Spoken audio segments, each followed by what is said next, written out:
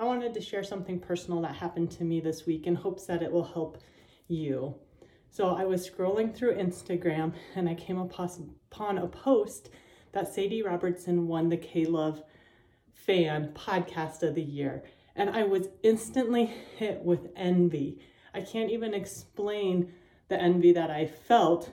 And it was so weird because it's not like we were up for the same award. We're not even on the same level of podcast viewers, but it just hit me so quickly. So something that I learned through it is obviously bitterness, envy, they're emotions, and it's okay. It's fine to have these emotions. We are given these emotions, but not to dwell on them. And for me, being grateful helps me combat that. And so I just want to say I am so grateful for you.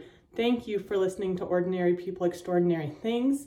Thank you for interacting with the posts in any way that you do. Especially thank you to the people who have been on Ordinary People, Extraordinary Things. And a huge thank you to my husband and my kids because they are my biggest supporters. The funny thing is that I think sometimes God uses the hurt to actually heal.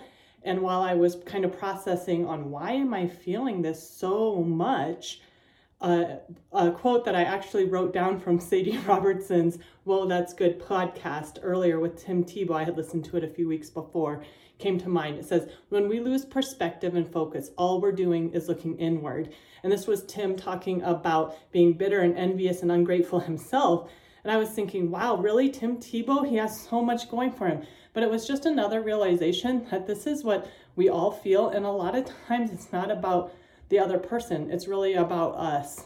So I just want to end it by saying congratulations, Sadie. And I do love your podcast and I always learn something from it. And I hope that this helps you because I know that we all struggle with this on different days, and hopefully that being grateful and turning your focus from being inward to outward helps to move past that into something life-giving. Have a great day.